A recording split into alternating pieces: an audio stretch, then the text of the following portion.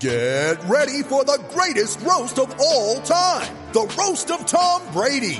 A Netflix live event happening May 5th. Hosted by Kevin Hart. The 7-time world champion gets his cleats held to the fire by famous friends and frenemies on an unforgettable night where everything is fair game. Tune in on May 5th at 5 p.m. Pacific time for the Roast of Tom Brady. Live only on Netflix. You ready? Showtime. On May 3rd, summer starts with The Fall Guy. Let's do it later. Let's drink a spicy margarita. Make some bad decisions. Yes.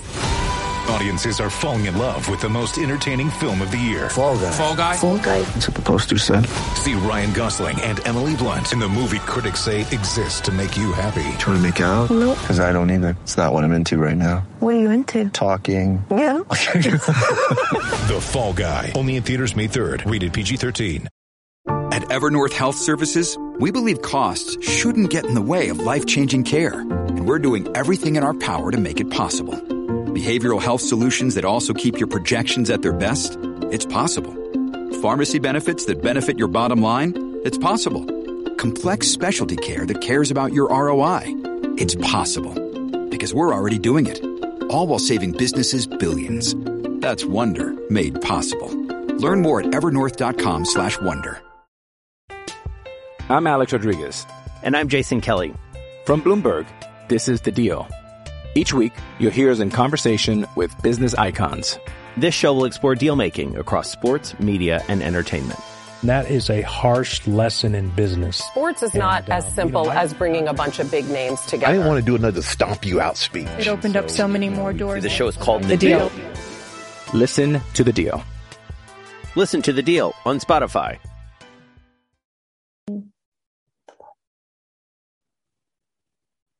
All right. Hello, everyone, and welcome to Killer Bees episode 10. We made it. Whoop, whoop. For this big episode, we had to get the best guests that we could find. And for that occasion, in addition to Keelan Blue, we have Colleen Sullivan from Southside Sox fame and Tim Ryder, who is, you can follow him on Twitter at Tim R. Ryder. Or Timothy R. Ryder. And Tim, if you would like to do a little intro for us, that would be great. Thank you for joining us. Oh, thanks for having me on, Keelan, Colleen, Tommy. I appreciate it. Tim Ryder. On Twitter, it's Timothy R. Ryder. I run a site called The Apple, which is focused on the Mets. Have a podcast called Simply Amazing. We come out twice a week. It's on Apple and Spotify and stuff like that. And yeah, I'm really excited to be here. Thanks for having me. Absolutely. Yeah. So we are here because for those of you that don't know, there is, I think, perfect symmetry between White Sox fandom and Mets fandom. And we're going to see this through. Keelan, I know you're feeling less like experienced in all of this misery, but I assure you, you will catch on quickly. Great. Yeah, I'm just here to, I've been following Tim for a little bit just through other baseball folks on Twitter. And then I know Colleen and Tommy and a few other White Sox folks are also like big Mets fans. It's kind of good for them. And I'm a little jealous because when things are not going great with the White Sox, they can still kind of switch over to the Mets, even though I guess that's not always good. Could be double the misery or more fun. There have been a couple times where I'm like, why did I? It's not working out either way for me today. Yeah. So I'm excited to learn today, and I might have a few non sequiturs, but otherwise I'm here to learn, and Tim's awesome. So thank you, Tim, for joining us. And all three of you are awesome. Just to kind of echo what you're saying, there's a lot of parallels between the two fan bases. I think the little brother syndrome, which is very much alive in New York, I'm sure you guys feel that as well in Chicago. It's whether it's keeping up with each other. I also like to spread out my fandom a little bit. I've been following the Sox for a few years. I have a few of my favorite active players are with the Sox now. And yeah, you kind of feel that kinship for sure. Yeah, and the Sox and the Mets are really good at like swapping players with each other. Because my intro to the Mets, obviously, as someone born and raised in Chicago, and especially somebody from, as a kid in the 90s, we didn't have MLB TV and all this other stuff that all the other access we have now. But like my intro to the Mets was when Robin Ventura got traded to the Mets. And I think that's where a lot of White Sox fans really got into it was, oh, well, Robin Ventura was really popular and he was a lot of kids' favorite players. Then he went to the Mets and then they want to watch Robin Ventura. And it's like, oh yeah, they have Mike Piazza, who's also awesome. And, all of these other great players in the 90s and then the black uniforms and all of that stuff. So there was a lot of good synergy there. And now we get to watch James McCann as a Met instead of as a Sox. So the first big White Sox player I remember coming to New York wasn't even with the Mets. It was with the Yankees. It was Jack McDowell. Oh, yeah. And this is, he ended up flipping off Yankee Stadium on the way off the mound one night. And that like stuck in my memory. I was probably like 10 or 11 years old. That's amazing. I remember that vividly, and I loved him so much more when he did that. Because, Jack McDowell is one of my all-time favorites. And so when he went to the Yankees, I was absolutely heartbroken. But when he flipped off the crowd, I was like, okay, you're still my guy. I get it. And it was the 90s. All you had was, I'm sorry, all you had was newspapers. So, the front page of the newspaper the next day was McDowell. I'm sorry. Exactly. It was McDowell with his finger up there. It was just awesome. Also created a bit of a strike of fandom in me too, I guess. Yeah. New York fans are tough too. I remember, especially at the beginning of the season with Francisco Lindor not doing well, the first 45 games or so, him getting booed. And then James McCann was getting booed because he was also not hitting all that well. And my husband's he's a casual baseball fan, but he's a James McCann fan too. And he's like, why would they boo James McCann? I was like, dude, New York fans are tough. That is a tough crowd I said, first to get a big contract like that. And second, to come in and have kind of a hitting slump that early in the season. I was like, that's not an easy batch to be with. Oh, definitely not. And the Mets, just like the White Sox, they were hit really hard by injuries. And a lot of guys, the regulars who were left was three guys. It was Dom Smith, Lindor, and James McCann. And they were tasked with putting a lot on their shoulders. And I think since June 1st, James McCann's hitting something like 290. That's going to play. He's been terrific. The leadership qualities are there. Maybe the defense didn't come quite as advertised, but his game calling's terrific. Yeah, big. He's been a really an integral part, I guess, in getting his team over the hump. And the White Sox probably been in the same boat. They've lost how many guys to injuries? You guys have your heavenly portraits going. It's very funny. We got to thank Keelan for those. Yeah, thank you, Keelan. I think, God, I don't know. I mean, I think there's full it's a little full. Yeah, it's a full group in there. Yeah, it's been 15 guys. Yeah. Well, and I had to get a laugh out of, they were calling them the bench Mets. And I'm like, I think we need to adapt that to the White Sox because that's kind of where we were going to. It was a lot of bench Sox players. Oh, the bench mob, yes. The bench mob, yeah. I'm like, we've got to adapt some of that going on because now we have a bunch of guys coming up. I mean, that's why a lot of people have been saying the Charlotte White Sox because the roster is full of Charlotte Knights at this point. Yep. You guys got Eloy coming back. You have Luis Robert coming back. Madrigal's done for the year, right? Yeah. Yeah. Which is tough. Yeah, that's tough because last year, really early in the season, he went out with a separated shoulder, and then he was out for the rest of the season, and then now he's out for the rest of the season again. And, I don't think that helps the people who are not that into him, who are like, he's not, he's not hitting home runs because he's, 5'5" or whatever. Him being slight. I don't want to call him injury plagued, but I think him having these big injuries so early in his career is not getting a lot of people on his side. I guess is probably the best way to say it.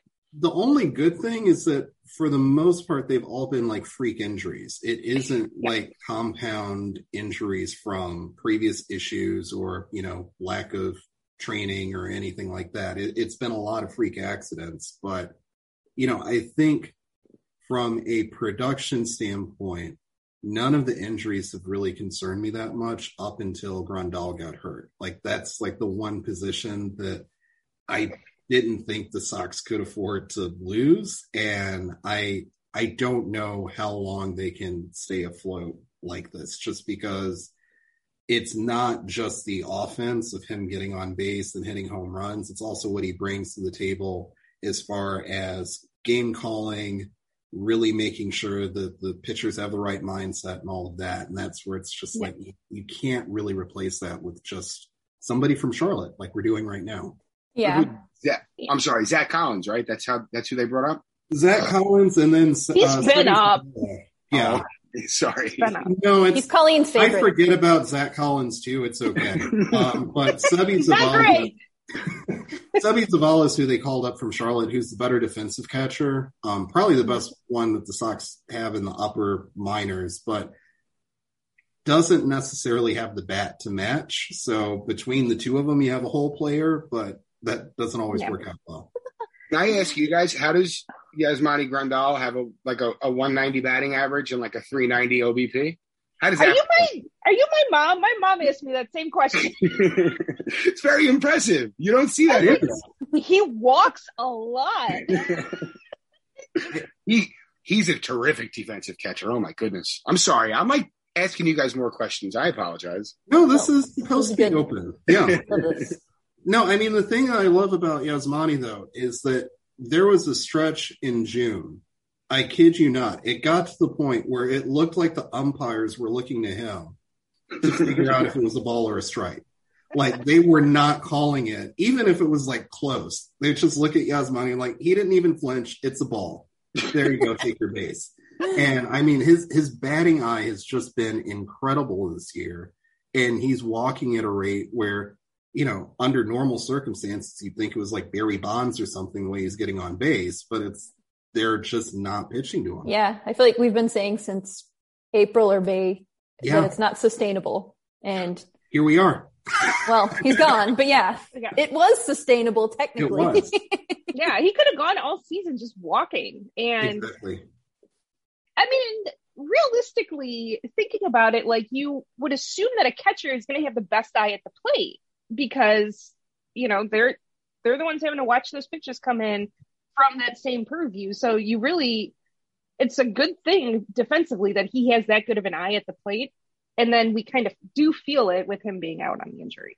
We're not as deep in catching as say the Mets are, because while Nimmo's not the best, he's still pretty good compared to like some of the other options that you could have.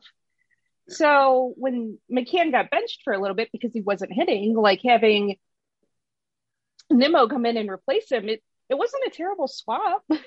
No, and Nito's his defensive skills are just, you know, they're outstanding. His bat is streaky, but yeah, he's a terrific defensive catcher. And I think with runners in scoring position, he's been one of the Mets' best hitters. So yeah, he's certainly bringing that next man up mentality. It's helped.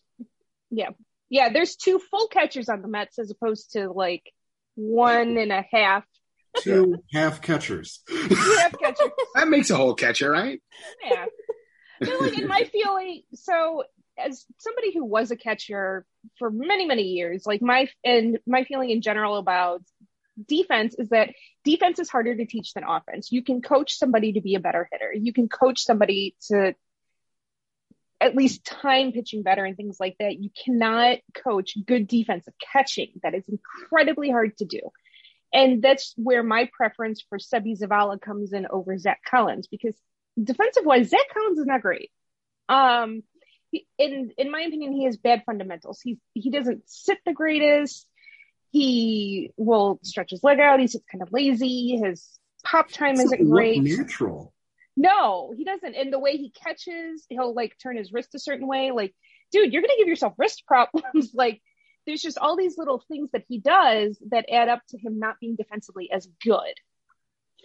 So while it's great to have a bat, I would prefer better defense in terms of a catcher.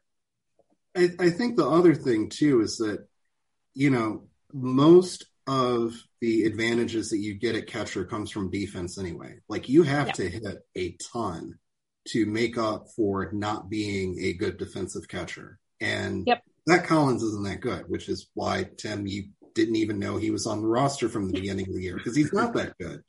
And I don't know why people are suddenly defending him as though he's like the, second coming at catcher, because he's very streaky. This is the first year in 4 or 5 years that he's shown any consistent power of being able to hit more than line drive singles.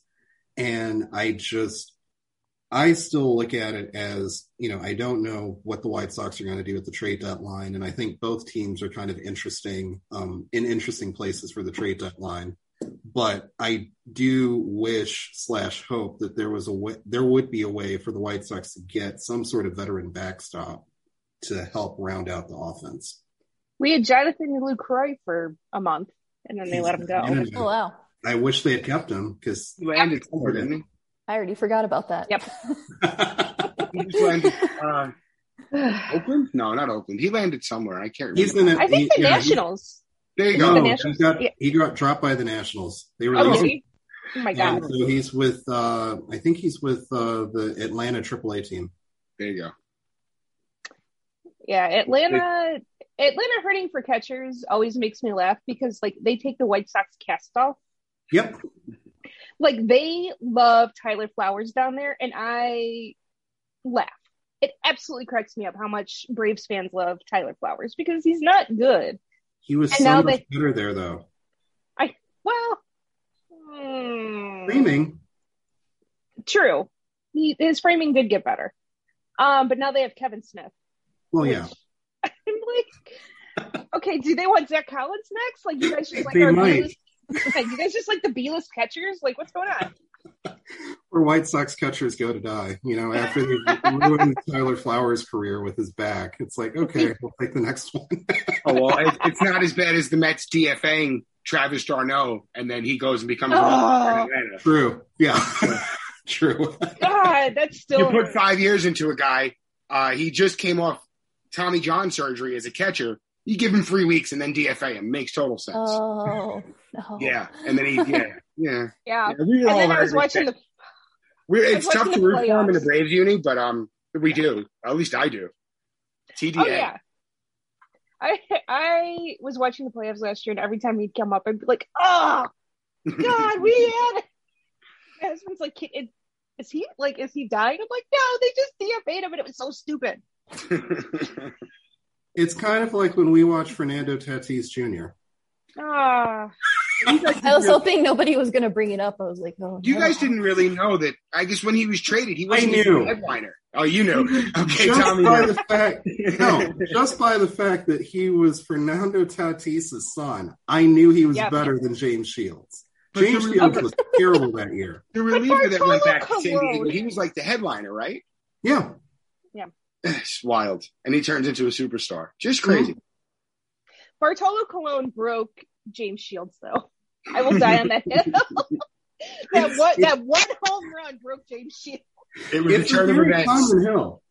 I've heard a lot of people say that. I would maintain that he was broken before then, and that was the one that made it obvious that he really wasn't that good.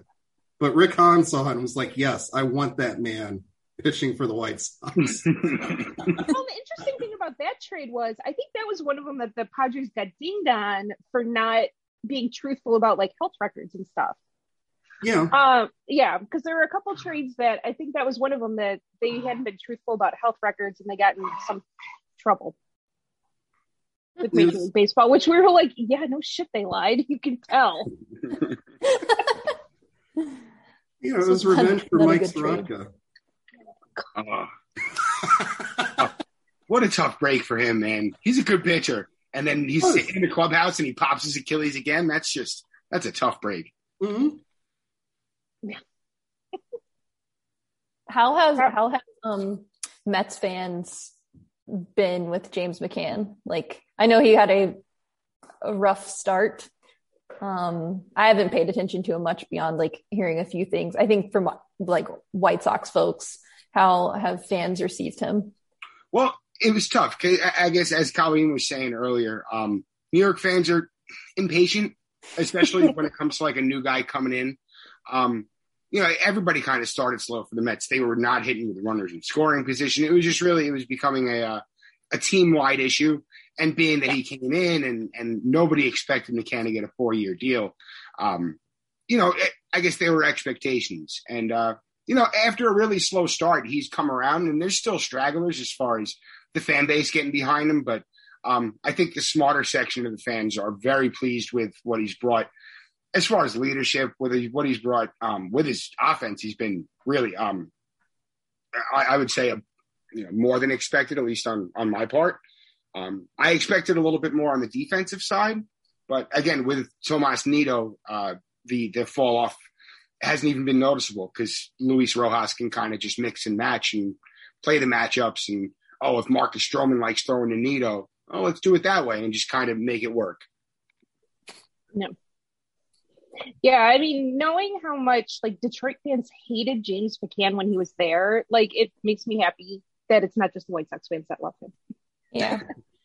That he's winning over the New Yorkers. He certainly is. Like I said earlier, he's hitting 292, I think, since June 1st. That's going to play. And that's 50, 60 points higher than the average catcher's batting average. Yeah. His on-base percentage is through the roof. Yeah, I'm very happy. If his yearly totals can kind of raise, I think he's above catcher averages, but if he can make true separation between that catcher average and his numbers, I think he'll start to get the respect he deserves. And he's faster on the base paths than a lot of catchers are. Catchers are not known for being speedy. They're not known for having good knees. And especially, he's not a young guy. I mean, he's not super old, but still in terms of stealing bases, making his way around the base paths, he's got that extra boost of speed that I think helps him out a lot. He moves very well for like you said, backstops are not traditionally more athletic than, or as athletic as a true position player. But no, he pulls it off very, very well. He's been, he even played some first base this year, which he'd never done professionally. His first play in the field, he made a diving grab. He hit his face in the dirt, got up, his hat was all askew. It was awesome. That's awesome. I forgot about that. That's how you make fans. Yeah, that's amazing. Yes. So I do have a question because I think one of the main differences, at least recently, in terms of the Mets versus White Sox is that the Mets seem to have gotten a second life, as it were, with the new owner in Steve Cohen, and wanted to know, just as a Mets fan, thoughts on him as an owner. And then also the other interesting part of that too is that I still think he has to be the only MLB owner that I know of that's public facing on Twitter on a daily basis. And I don't know how that is as being a Mets fan, that you have an owner that's constantly tweeting. Going from the Wilpons to Steve Cohen, it's night and day in itself. When you talk about just public appearances and being out there and putting himself out there, the Wilpons hadn't made a public appearance since Sandy Alderson stepped down with cancer. I think that was 2018. And then they sold. Nobody ever came out to say anything. It was just, it was a nightmare. And Cohen coming in, it hasn't been perfect. But I guess the seeds have been planted for, you could see culture change. And you had to make a lot of changes to the existing culture because, as the stories we've heard, what was going on within the organization on just a number of different levels was not up to snuff. So that's going to take time to not only clean that up in-house, but kind of build the trust back with the fans who were taken aback by what was happening. You'd also like to see him start taking care of his minor leaguers. I believe the Toronto Blue Jays are the only team to increase their pay above minimum levels since this came into light. And I believe I hate to say it, but I think the Astros did too. Did they? Good for them. As much as I hate the Astros, I think they actually were one of them who also they either increase the pay or they're one of them who's paying for housing. It's something like the housing. Yeah. That's good. Yeah. I think Toronto increased salaries by 50% across the board. Wow. And I think that, that's for a minor league baseball player, that's life-changing money. And it's the future of the game. They deserve it. And I think that would be where Cohen's shortcomings have been. He said he would address it, and this was going on a couple of weeks ago, and I think he said it in a couple of weeks. You'd hate to see them put their black uniforms coming back ahead of minor league wages on the priority list, but hopefully he gets the job done, because that's how you make your mark as a new owner. Go out and spend money on free agents, put a winning team on the field. No, you're investing in the future by giving your minor leaguers what they deserve. And, I think that will have maybe not the largest waves, but the long lasting impact that you're looking for from new ownership. Absolutely. Yeah. I like that he's a fan, that he's an actual fan of the team. Like, I know some people aren't wild about that out of ownership, but you kind of feel the difference between owners that are fans of the team and owners that are like, this is just an investment. Yeah. And we see that sometimes with Jerry, where no one's really sure if he likes the team or not, just based on some of this. Like, do you like the Bulls? Do you like what's the deal, dude? But just in my opinion, it's nice to see an owner who's like as into the team as everybody else is. He is. And what's even better is that he's separating ownership from operations, which under the Wilpons for years, that was just hand in hand. He's actually gone out and said, no, like this, I own the team and this is my money, but baseball people are going to make baseball decisions. And that's where I think we've seen such a difference in the roster construction. I mean, over the last few years, if you saw the Mets lose 24 players to the IL as they did in the first 3 months, we already had AAA guys coming in to replace them this year. In years past, who knows how they could have, cleared that hurdle.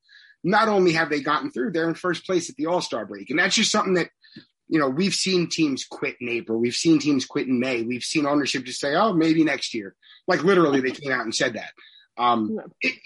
It just feels like that's a thing of the past now. And Cohen has a lot to do with that. Still a lot of work to do, but it's exciting for the fans. Yeah. I like that he is the Buckner ball. That just makes me laugh.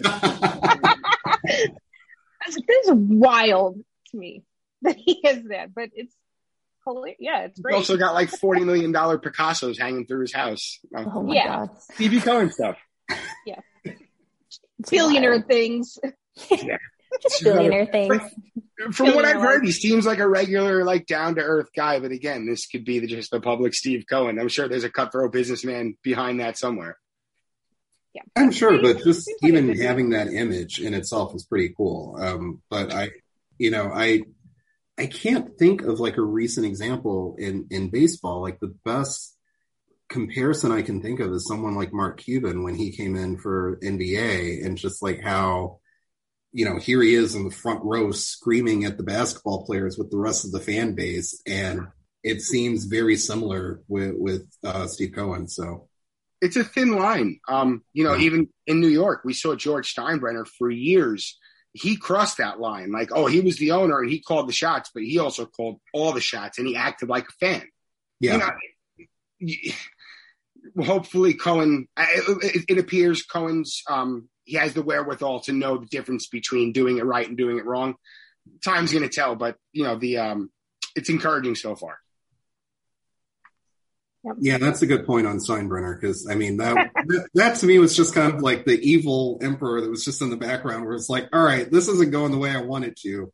Here's $500 million to make it work. And that's what he did for so long. And you look at AJ Preller. I don't want to jump off to the Padres, but he went out and spent all that money, the Shields money, the Uptons, all that. I forget what year, 2015 maybe. Yeah. Didn't work out, broke it all down and built it back up. And look at them now. They're actually making waves. Like, is that the blueprint for the future? Maybe. But what the Mets scouting department has done, with the front office has done now with a little bit more leeway and less restraints, you just got to hope that this is just a domino effect and it just keeps on getting better. I like to not see dumb shit about owners and management in, like, when I'm reading Mets news, I like that there's not like dumb Jeff Wilpon stories.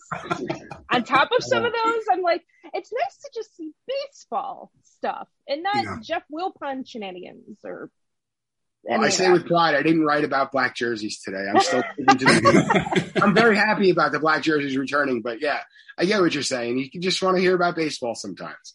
Yeah. Although it was funny, I saw the black jerseys and I saw all of that stuff on Twitter, and like 4 hours later, I got the ESPN alert about it. I was like, you guys are like way behind. Like, I know ESPN's got some problems right now, but I'm like, at least push out the good news. Yeah. It's good news for us because I love the black jerseys. Oh my goodness. I'm in my late 30s and yeah, that's right in my wheelhouse. You know, those are my Robin Venturas, my Mike Piazzas. Those were the days, and those are some very, very good memories tied with those uniforms. Absolutely. Well, I was like, I wonder if I could fly out to New York for like Friday and fly back Saturday. I'm like, I wonder if I can convince my husband on that. And then I was looking at flights and it's like, ooh. What's only like a 14, 15-hour drive from New York to Chicago, right? Yeah. Drive for the day and back. Road trip. Oh, we did that. I went out to see like a Grateful Dead offshoot in Chicago in 2012. We made that trip for the weekend and it was not fun. That's a long ride to make twice in a weekend. Yeah. Yeah, that is yeah. That's great time. Great time in the city. Great time at the shows. But boy, that was a long trip. Yeah. Very long trips with a car full of smelly hippies. I love that. What you hit Indiana? Cool. I think I got my fish shirt on now. That's awesome. You hit Indiana and Ohio, and it all starts to look the same after a while. Iowa. That's the one. It's like, where am I? Where did I just land? Like, what is this? It's another world. Like, upstate New York is one thing compared to being downstate. You get to the Midwest, and it's like, wow, hello, America. Yeah. It's very cool. I love moving around the country. It's so much fun. Yeah. Iowa, though. You're right. Iowa's. Sorry to everybody that's listening that's in Iowa. Hey, no, I have family friends in Iowa. It's a cool place. I've had a lot of fun out there, but it's just an entirely different world from what, I'm from New York. It's a little bit different, but I love it. I like going south, love going north. I got family up in like Western Massachusetts, which is just beautiful. Is it weird that I'm looking forward to seeing how Yankees fans react to being in Iowa for the Field of Dreams game? Oh, I forgot they were doing that. They're not going to make the trip. They'll watch on TV. Yeah. But there's Yankee fans everywhere. So. Oh, yeah. There's a guy in my office. He's my like one baseball fan because I work in advertising. Like, it's not a baseball heavy industry. But there's the one guy in my office who's a Yankees fan. And I was like, dude, really? Everybody's a Yankees fan. At least like have a deep cut in like the A's or something. Do something surprising. Yeah. I'm like, oh, you're a Yankees fan? Oh, do you also like vanilla ice cream? Like everybody likes the Yankees. It's just, I never understood it as like a conversation starter either. Like where this happened to me a lot in college where you would see people wearing Yankees hats and they would just kind of like do this whole like bro routine with each other. And I'm like, how is that a conversation piece that you're a Yankees fan? Like there's nothing more that you can say than, oh yeah, Yankees, Jeter, what's up? And move on. I was in high school for the Dodgers team. It was not easy. It was, and I was going to ask you guys, here it's pretty much, all right, well, your family's Mets fans, you're a Mets fan, or in some cases, your dad's a Mets fan, you're a Yankees fan, just to piss them off, whatever the case is. Is it decided in the same way in Chicago between Cubs and White Sox fans? In my house, it was. I'm curious. I want to hear everyone's little kind of original origin stories. So my family is from Bridgeport, which is on the south side. It's the neighborhood that the White Sox play in. And you may remember the Cubs for a million years. They were on WGN. They had all of this coverage. We had it here in New York, yeah. Yeah. So my mom grew up in Michigan and she grew up a Cubs fan because that was just what they got. So my parents got married and my mom is the only Cubs fan in the family. My dad indoctrinated us very young that, like, to get a snack, we had to say the Cubs sucked. Like it was just, just something that was drilled into us as kids. And like, my sister is just like, oh, like she'll go to a game. She's not that into it. And I think out of the kids, I'm probably the most rabid baseball fan. And it just happened that way. Like, I guess I could have been a Cubs fan, but I chose not to be. I don't really, I just never imagined it. But the nice thing about my mom being a Cubs fan is that when the Mets are in town, I take her to those. And I say, Mom, we're going to go to the Mets game. She goes, don't you mean the Cubs game? I said, no. I feel like that's kind of common to have split households, though, like you're saying, because I've talked to quite a few people who are like, my mom's a Cubs fan and they're a Sox fan. And although it's always their mom, I never hear about people whose everyone's mom is a Cubs fan. Yeah.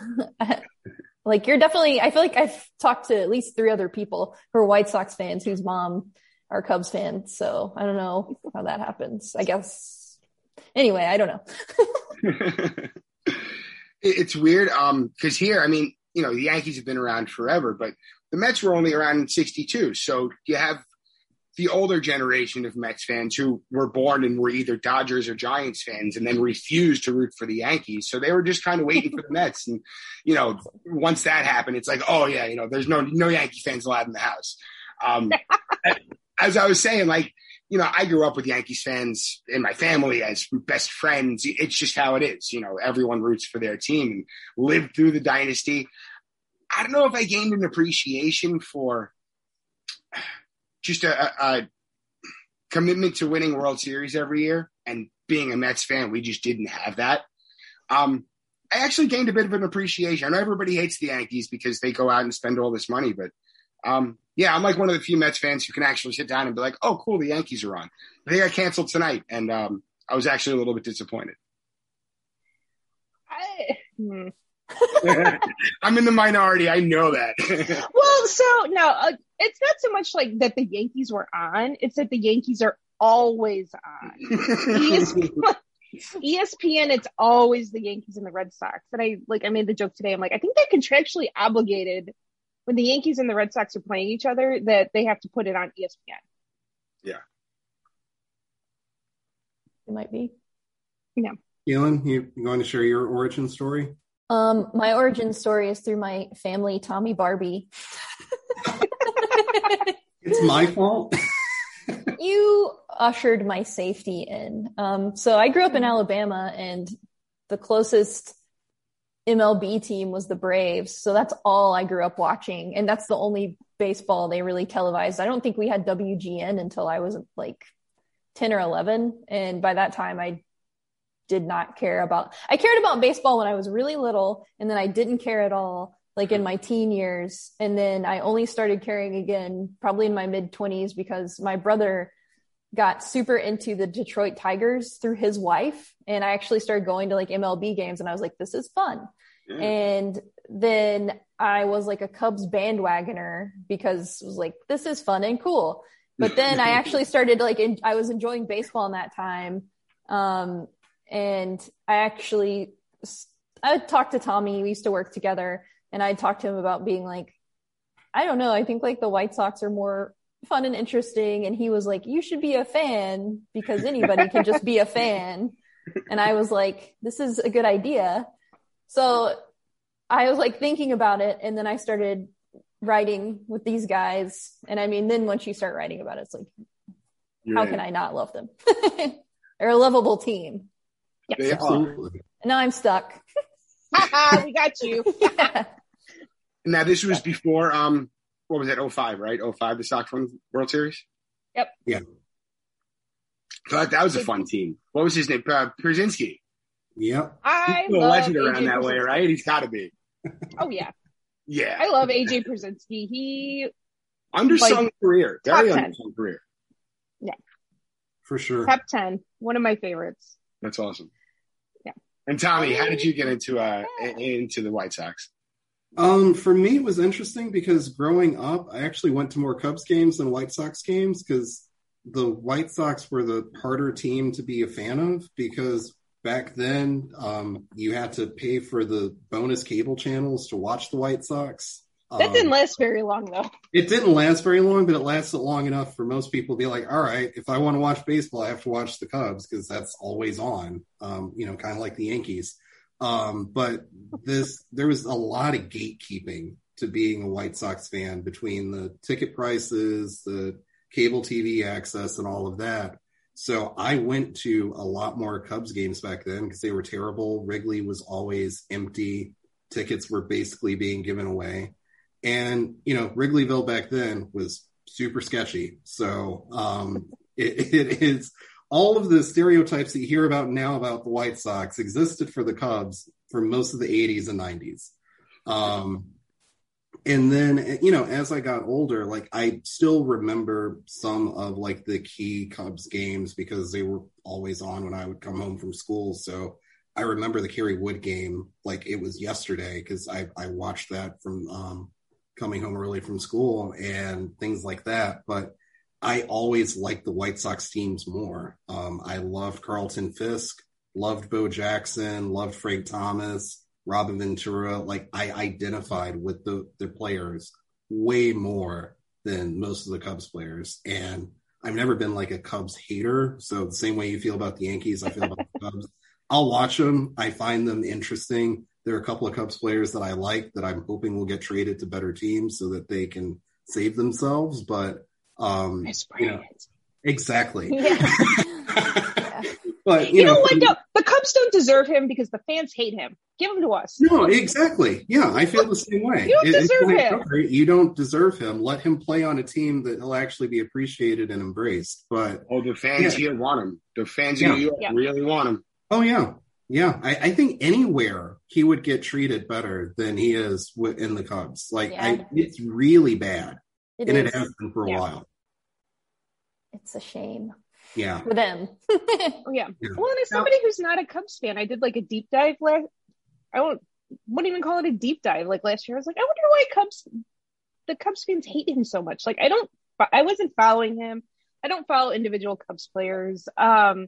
So I was going through like his stats and stuff, and I'm like, this doesn't make sense to me. Like he really doesn't. He's got really good numbers. Like maybe one year when he was kind of hurt, it wasn't great, but even still, it was better than most. I'm like, I don't understand you guys. But I think that was the year that they started going after his wife and like tweeting out to his wife and everybody else being like, oh, your husband sucks and all this other stuff. Because it got personal on a really weird level. And it was uncomfortable. And I don't know how it's actually stayed even relevantly afloat in all this time. Because it's been like 2 years of this. Yeah, it has been weird for a while now. And I think Colleen was right. I remember they started being like, oh, he sucks because he's injured. I did not know about the wife stuff, but the Cubs have a lot of weird wife stuff.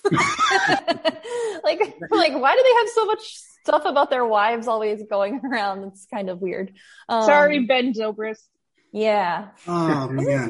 Somebody else too. There was who's the one there in Chicago now? Sogard, Eric Sogard, his wife. Wife stuff. Yeah. Well, that kind of trickled down from like Brewers fans too, because they didn't like either one of them. She's kind of nutty. Yeah, you know, I'm sure that's for another episode, another day, right? Yeah. James McCann was going through that stuff early in the year when he wasn't hitting well. Mets fans were, I guess his wife tweeted something and they gotten her replies fast, and it's just horrible. There's no reason for that. It just and the rookie, oh God, I can never say his name. It starts with a Y. I want to say Yamamoto, but I don't think that's right. Yamamoto, yeah. Yes, thank you. Yeah, they were going after his wife. Mm-hmm. Just awful. Oh yeah, I saw that. Oh, I remember that. Yeah, just terrible. Yeah. Don't go after people's family members. Like, come on, that's not cool. No. Yeah. I do remember when Carlos Rodon, when it was first announced that he was leaving us, people were kind of saying stuff to his wife. Really?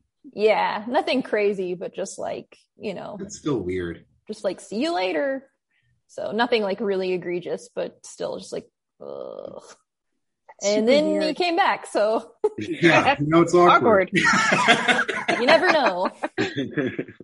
I mean, I think that's weird. I also think it's weird when, I don't know if this happens with the Mets fandom, but there have been cases recently where it seems like family members are searching for their relative's name on Twitter and then replying back to anybody that's tweeting about said player. And I'm like, that's also weird because yes, I shouldn't be going out and talking to, this person's wife or father or whatever. Don't come in my mentions and be like, oh, how dare you insult my kid. It's like, were you one of them that Cody Hoyer's dad went after?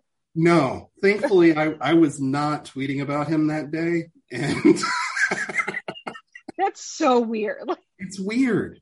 That whole thing was just so weird. Yeah, like the reliever, Tim, the reliever's Cody Hoyer, his dad would search his son's name, and like if people were tweeting like, oh, he gave up a home run, or like, oh, he sucks today, stuff like that, he would respond like, well, I bet you've never had a bad day at work before, or like the offense could be doing a better job. It's like, yeah. It's like, do you really want to get into this on Twitter?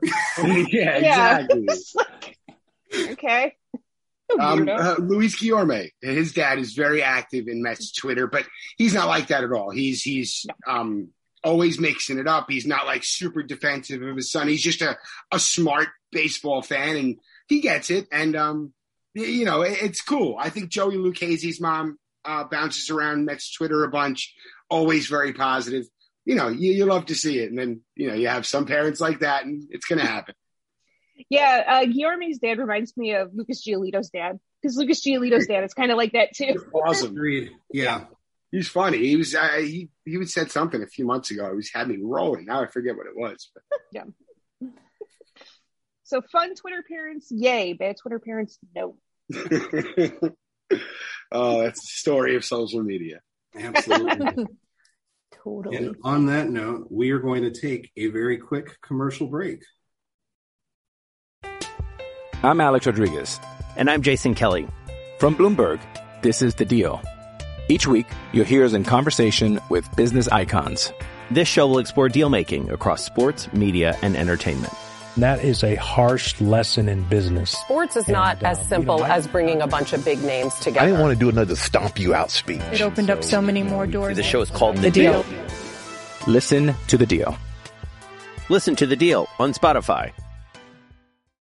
With threats to our nation waiting around every corner, adaptability is more important than ever. When conditions change without notice, quick strategic thinking is crucial. And with obstacles consistently impending, determination is essential in overcoming them. It's this willingness, decisiveness, and resilience that sets Marines apart. With our fighting spirit, we don't just fight battles, we win them. Marines are the constant our nation counts on to fight the unknown. And through adaptable problem solving, we do just that.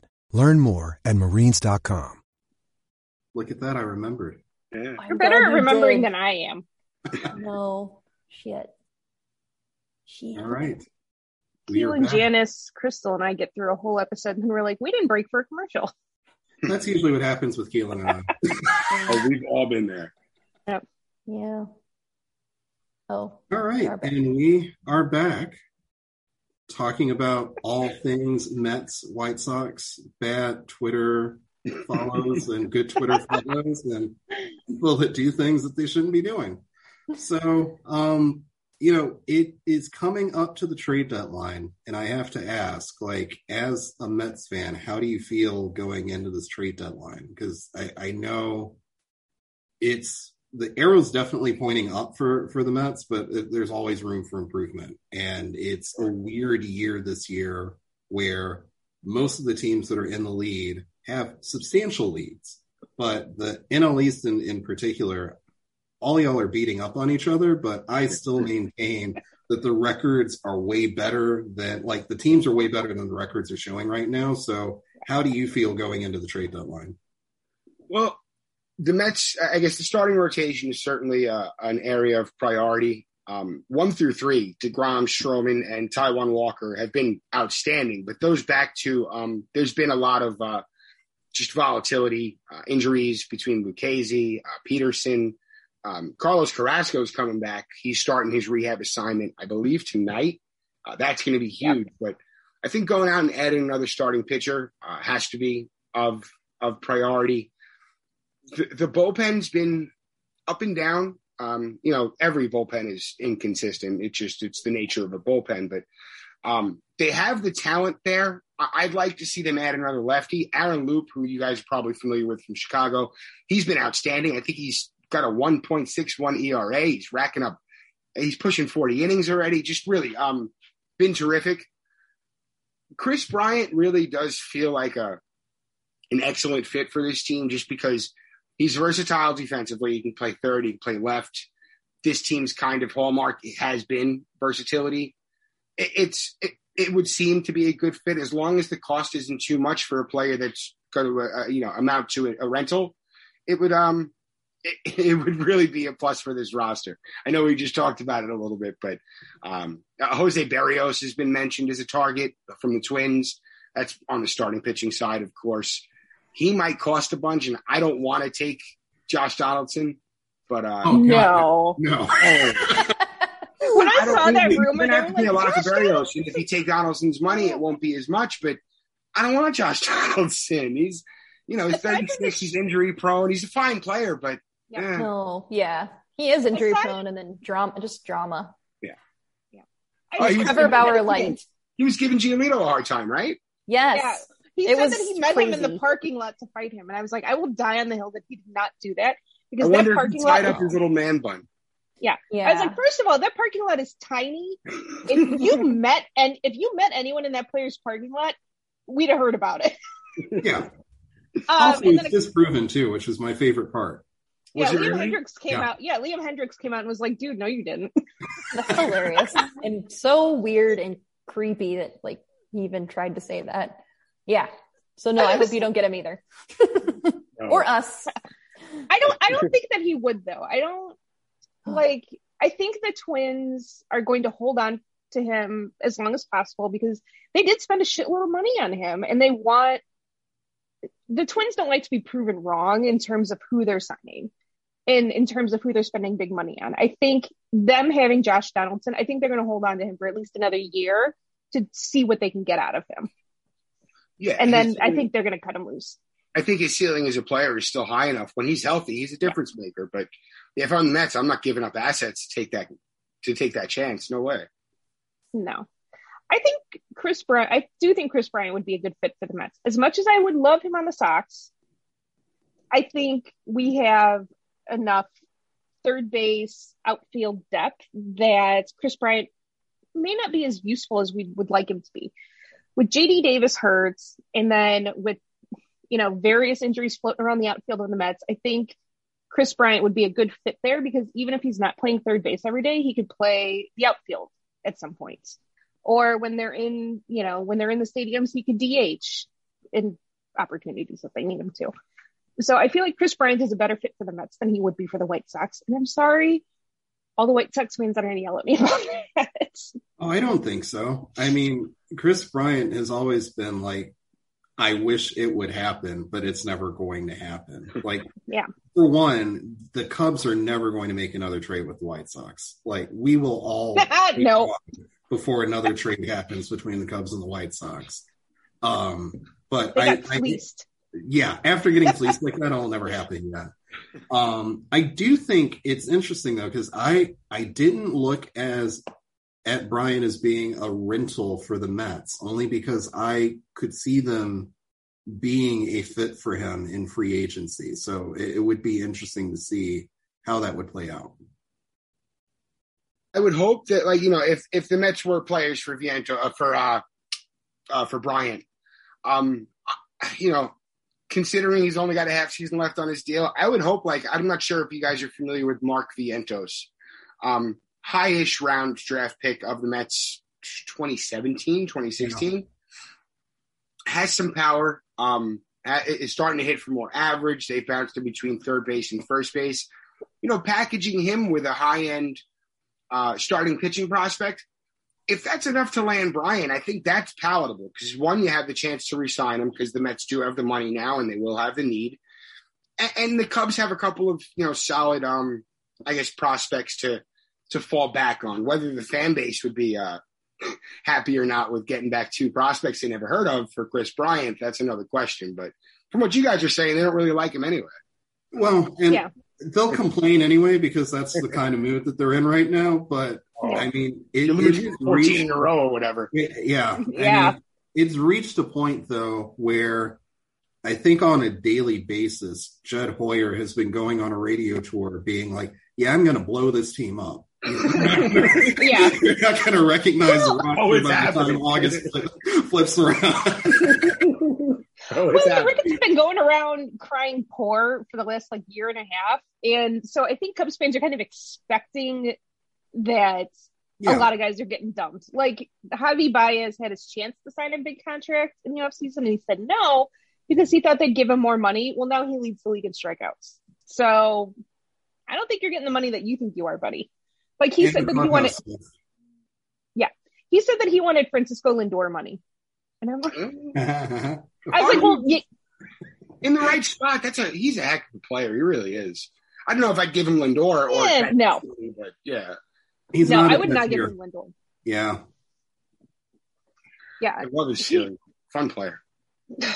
I know. I'm talking to White Sox fans. I'm not going to get anyone here. But so no, I will say there are Cubs players that I'm fond of. There are players that I really don't like, and it's like Anthony Rizzo, top of my list. That you don't like? I cannot stand him. Absolutely. I thought you meant that you do like. I was concerned. No. Anthony Rizzo is my number one do not like, would fire into the sun. And it's so funny because my mom loves him. And in 2019, we went to the Mets Cubs, and every time he'd come up to bat, I'd yell fat ass. She was like, we're going to get in trouble. I was like, no, we're not. There's Mets fans around us. We'll be fine. So it's Anthony Rizzo and then Javi Baez. And my big beef with Javi Baez is that I don't think he's the super amazing player that local media and that national media make him out to be. It's all, he makes these great defensive plays. He's so wonderful. It's not really that. He just makes these really easy plays look really hard. And then everybody thinks that he's so wonderful. And then he swings at everything, thus the high strikeout rate. He's just he's okay, in my opinion. As a shortstop, he's just okay. And I think a shortstop being such a high level position where you have to be talented, that even an okay guy is going to look like a superstar to some people. Yeah. What are the White Sox? Okay, all right, so you have Robert coming back towards the end of the year. Is Billy Hamilton your center fielder moving forward, or what are the White Sox doing at the trade deadline? It's a big shrug. I wish I knew. You know what? We had this conversation last year. We're like, what are they going to do at the trade deadline? And then they added, oh God, who was it that they added? We got he's on the Royals now. Pirates, Gerard Dyson. Yeah, they added Gerard Dyson, and I think it was because Rick was like, "Oh, it's the trade deadline. We got to do something." Yeah, we were talking about Lance Lynn. Thank you for explaining exactly why I don't like Rick Hahn right now. Because the 1 year that the White Sox had in recent history to actually make a run, with their manager saying all year long, "I'm begging you, give me another starter, because I need more than two guys that can pitch." You got Gerard Dyson, who's not even a starting outfielder. You got a fourth outfielder at the trade deadline to fill a need that wasn't even there. But he can steal bases. Yeah, that's great. So when Mazara doesn't get on, he can come in the ninth. Wait, no, it's for that possibility of the 10th inning that we might have, that we have the whole players. Yeah. So the White Sox, they have enough of a cushion. What is it, 6 or 7 games? 8. Can they 8 games? I'm sorry. Can they wait out Cleveland? The Luis Roberts to come back, the Eloy Jimenez's to come back. Do they have enough cushion to kind of just stand pat, do you think? They do. And I think what my concern is, and I don't want to speak for anybody else, so y'all chime in too, but my concern is that Rick Hahn is going to look at Eloy coming back and Luis Robert coming back and say, hey, that's 2 trades I didn't even have to give anybody up. Yeah. I could see that. We've heard that one. I can see that too. Yeah.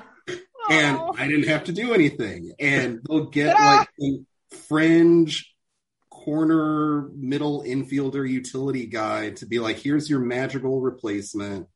Here, you have Robert and Jimenez coming back, and then it's like everybody's happy. I think that it will depend because honestly, Tony La Russa is driving the ship. Like, it's not anybody else's show. Colleen, when they ask about roster moves or anything, it's Tony La Russa that's in front of the media, which I think is weird, but nobody else has it, apparently. Yeah, he's got national writers like saying, "Oh, he's doing a great job." Like, okay, all right. He's not swinging the bat, for sure. Our own fan base says the same thing. So yeah. There is a Tony killed. Yeah, it's got to be odd. There's a little corner of Sox fan base that I'm also a conspiracy theorist about, which is very rare because I don't like conspiracy theories, but I don't think he's the one who's actually managing from the bench. I think somebody else is doing the work. I think we can tell games where like he is directly involved in managing it, and that is where we get, hey, let's bunt on Derek Holland because that's a good idea. And then there's games when he's less involved than one of the other coaches. I really think that that's what's happening right now. So you're doing like the good Elvis, bad Elvis.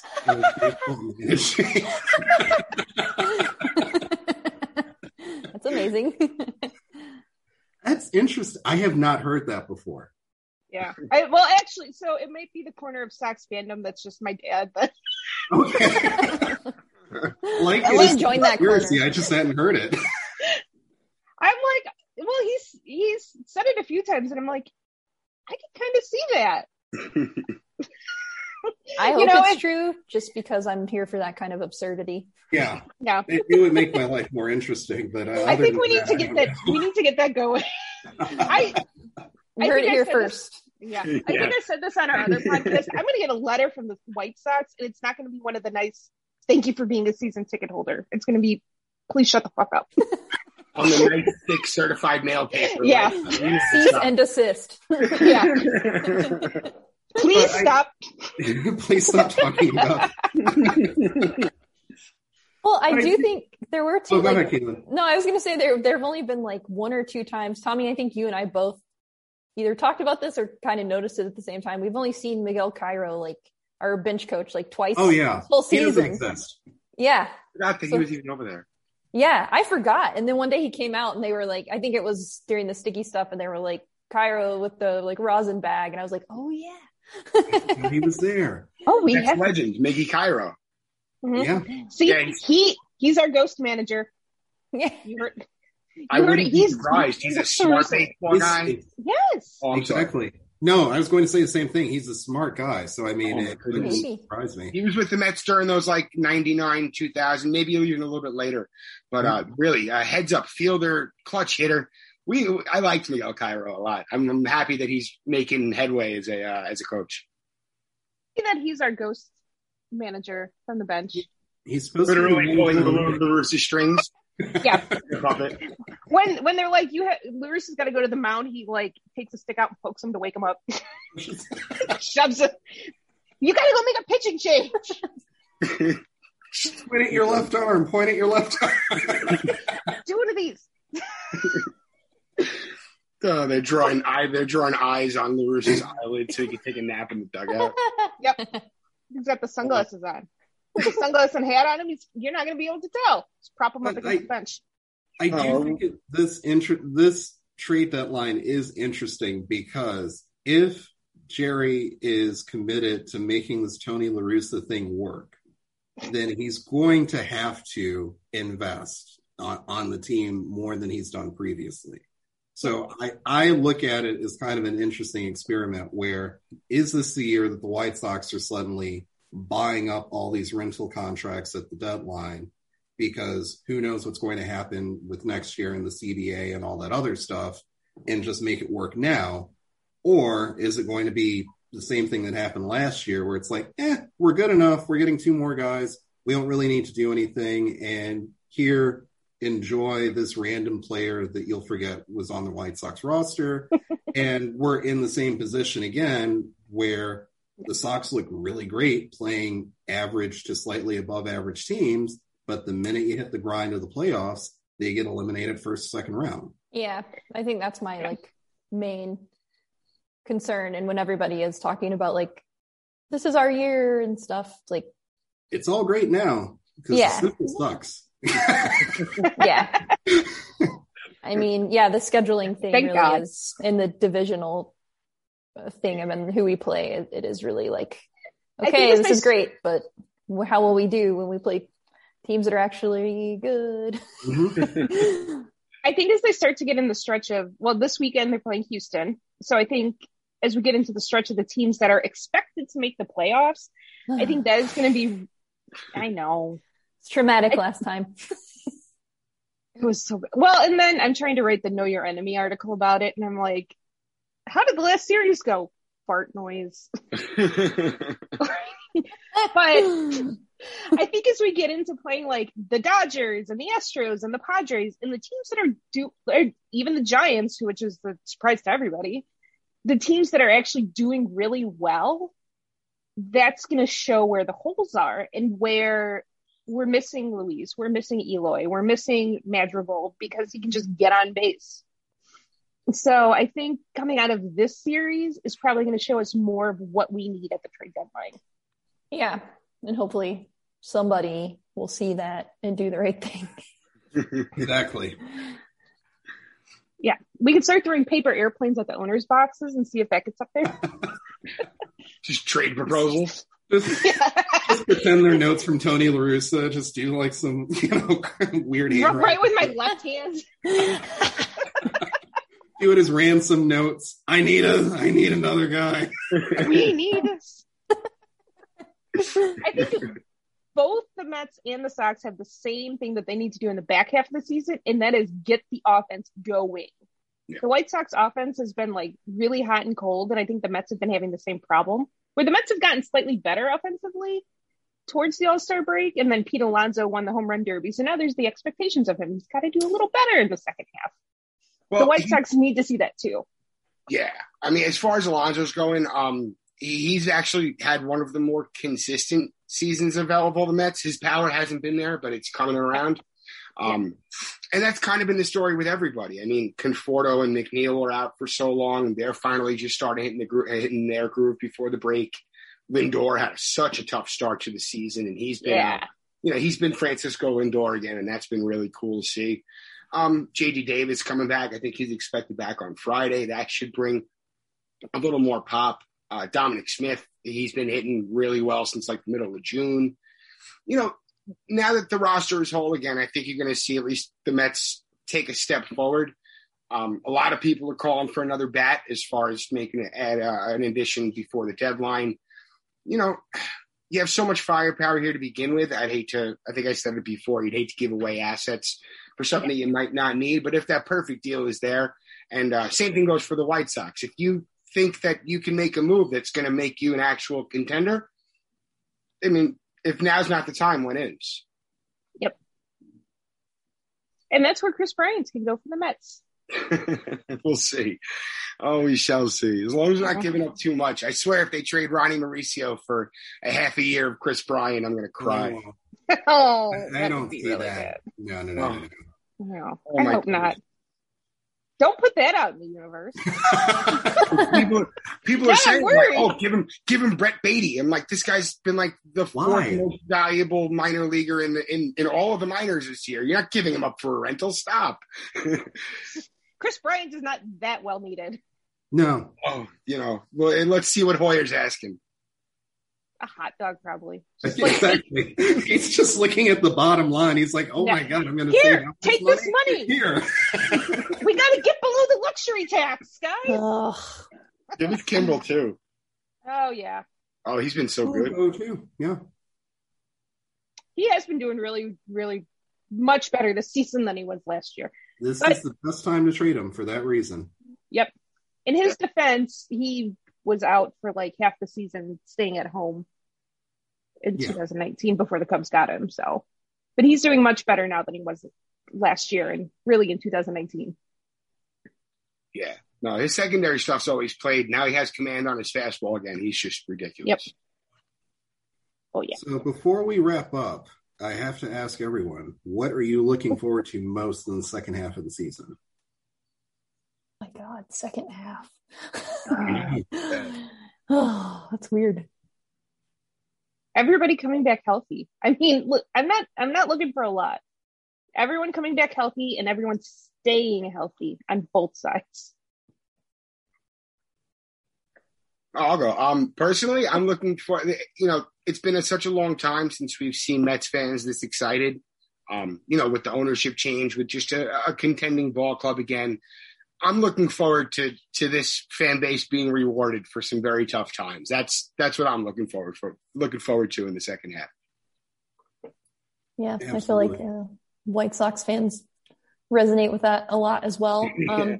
I mean, I think same as Colleen pretty much, because like, even though, I had questions, I was like, this was supposed to be our year. But I mean, it started off from the beginning, just like constant injuries. And I'm sure we will still keep having injuries, but I don't even know what it'll be like when we have like core players back.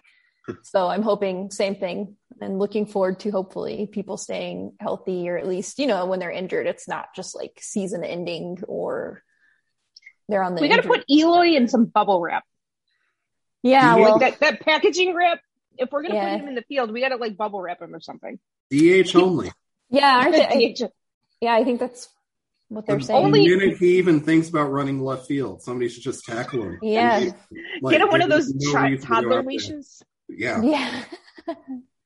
Only Jeff McNeil can play it off those nets at Sox Park. Yeah. Everybody else just gets tangled. I will say too, I think more now that I've adjusted to being used to people being injured, I've really enjoyed watching. I mean, like Brian Goodwin, I know, Tommy, you brought him up a long time ago, but like just watching him do well when he hadn't, I mean, he'd been doing fine, but like, and Billy Hamilton even, like, sure, maybe it's not like comparable to some of our like star players, but they're having like some of their best baseball in their career, which is awesome to see. That's like super exciting for me. I love that. Like, I love that it's like, okay, you come here and maybe you were like kind of just a guy or like an outcast a little, and now you're like one of us. So I don't know what'll happen if they'll get traded away or anything, but it's fun for now. Yeah, and I think that's what's warranting the comparisons to the 2005 team, because if you look at that roster, most of those guys you never saw or heard from again afterwards, and some of them you never heard of beforehand. And it was like they all had these career years that year. And this year it's been much the same, where you have all these role players playing out of their minds right now, and the starting pitching is still phenomenal, pretty much 1 through 5. So just being able to maintain that if they can will be really interesting to see. Yeah.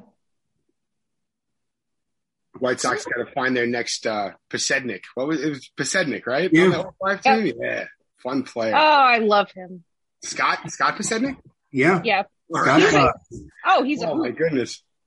Put myself out on a limb there. I can't believe I remember. Well, we every once in a while he's on like the local pregame shows and stuff, and I'm like, man, we love him. Jermaine Dye, so good for that team. Loved him. Paul Konerko. Yeah. Oh my goodness, Paul Konerko. What a hitter. Yeah. There's always the affinity with the White Sox. It's always Well, and I want to say, it was 2019 when the Mets were here. Someone from the team took Pete Alonso to see Paul Konerko's statue in center field because he's a Paul Konerko fan. And I'm like, that just warms my cold, dead heart. Have you seen their swings next side by side? I got to find the video. I'll put it up on Twitter. Their swings are identical. Oh yeah. Are they really? That's so cool. Yeah. Identical. That's amazing. Yeah. And I want to say, I think Kenny Williams called him to talk to Pete Alonso when they were in town. That's awesome. I know someone, it might have been Kenny Williams. I'm not 100% sure, but I do know that somebody like called him to talk to Pete Alonso. And I was like, oh. How cool is that? Yeah. I was like, I love it. That's awesome. Cool. Well, Tim, thank you for coming on. For anybody that has been listening, we will share the links to all of Tim's stuff in the show notes. And of course, you will probably see links to follow him on Twitter. He's awesome. And Tim, thank you. And Colleen, thank you as well for joining Tommy and I. That way we don't just talk about depressing stuff all the time. And we'll have to do it again when both teams face off in the World Series. I'm just throwing it out there right now. You know what? That would be the best putting World it down Series. in Sharpie. It would be the best World Series ever. I wouldn't even care what happens. I would just be happy. I would be so happy. Accurate. Whoever wins wins for me. It's great. Mm-hmm. It could, at least from a Mets fan's perspective, it couldn't be much worse than the Phillies and the Yankees in the World Series. So, I think Chicago White Sox versus anybody. I think I would be down for that, but hopefully it's the Sox and the Mets. And really, guys, thank you so much for having me. This was so much fun. Yeah, thank you for joining us. Alrighty, Tommy, you have to do our sign off. You have to sign off? Well, not really.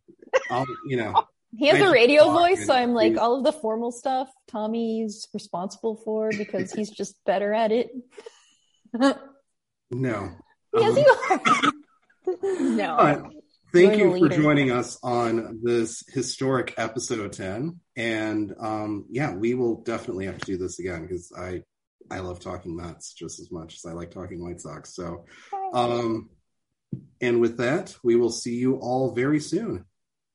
Good night.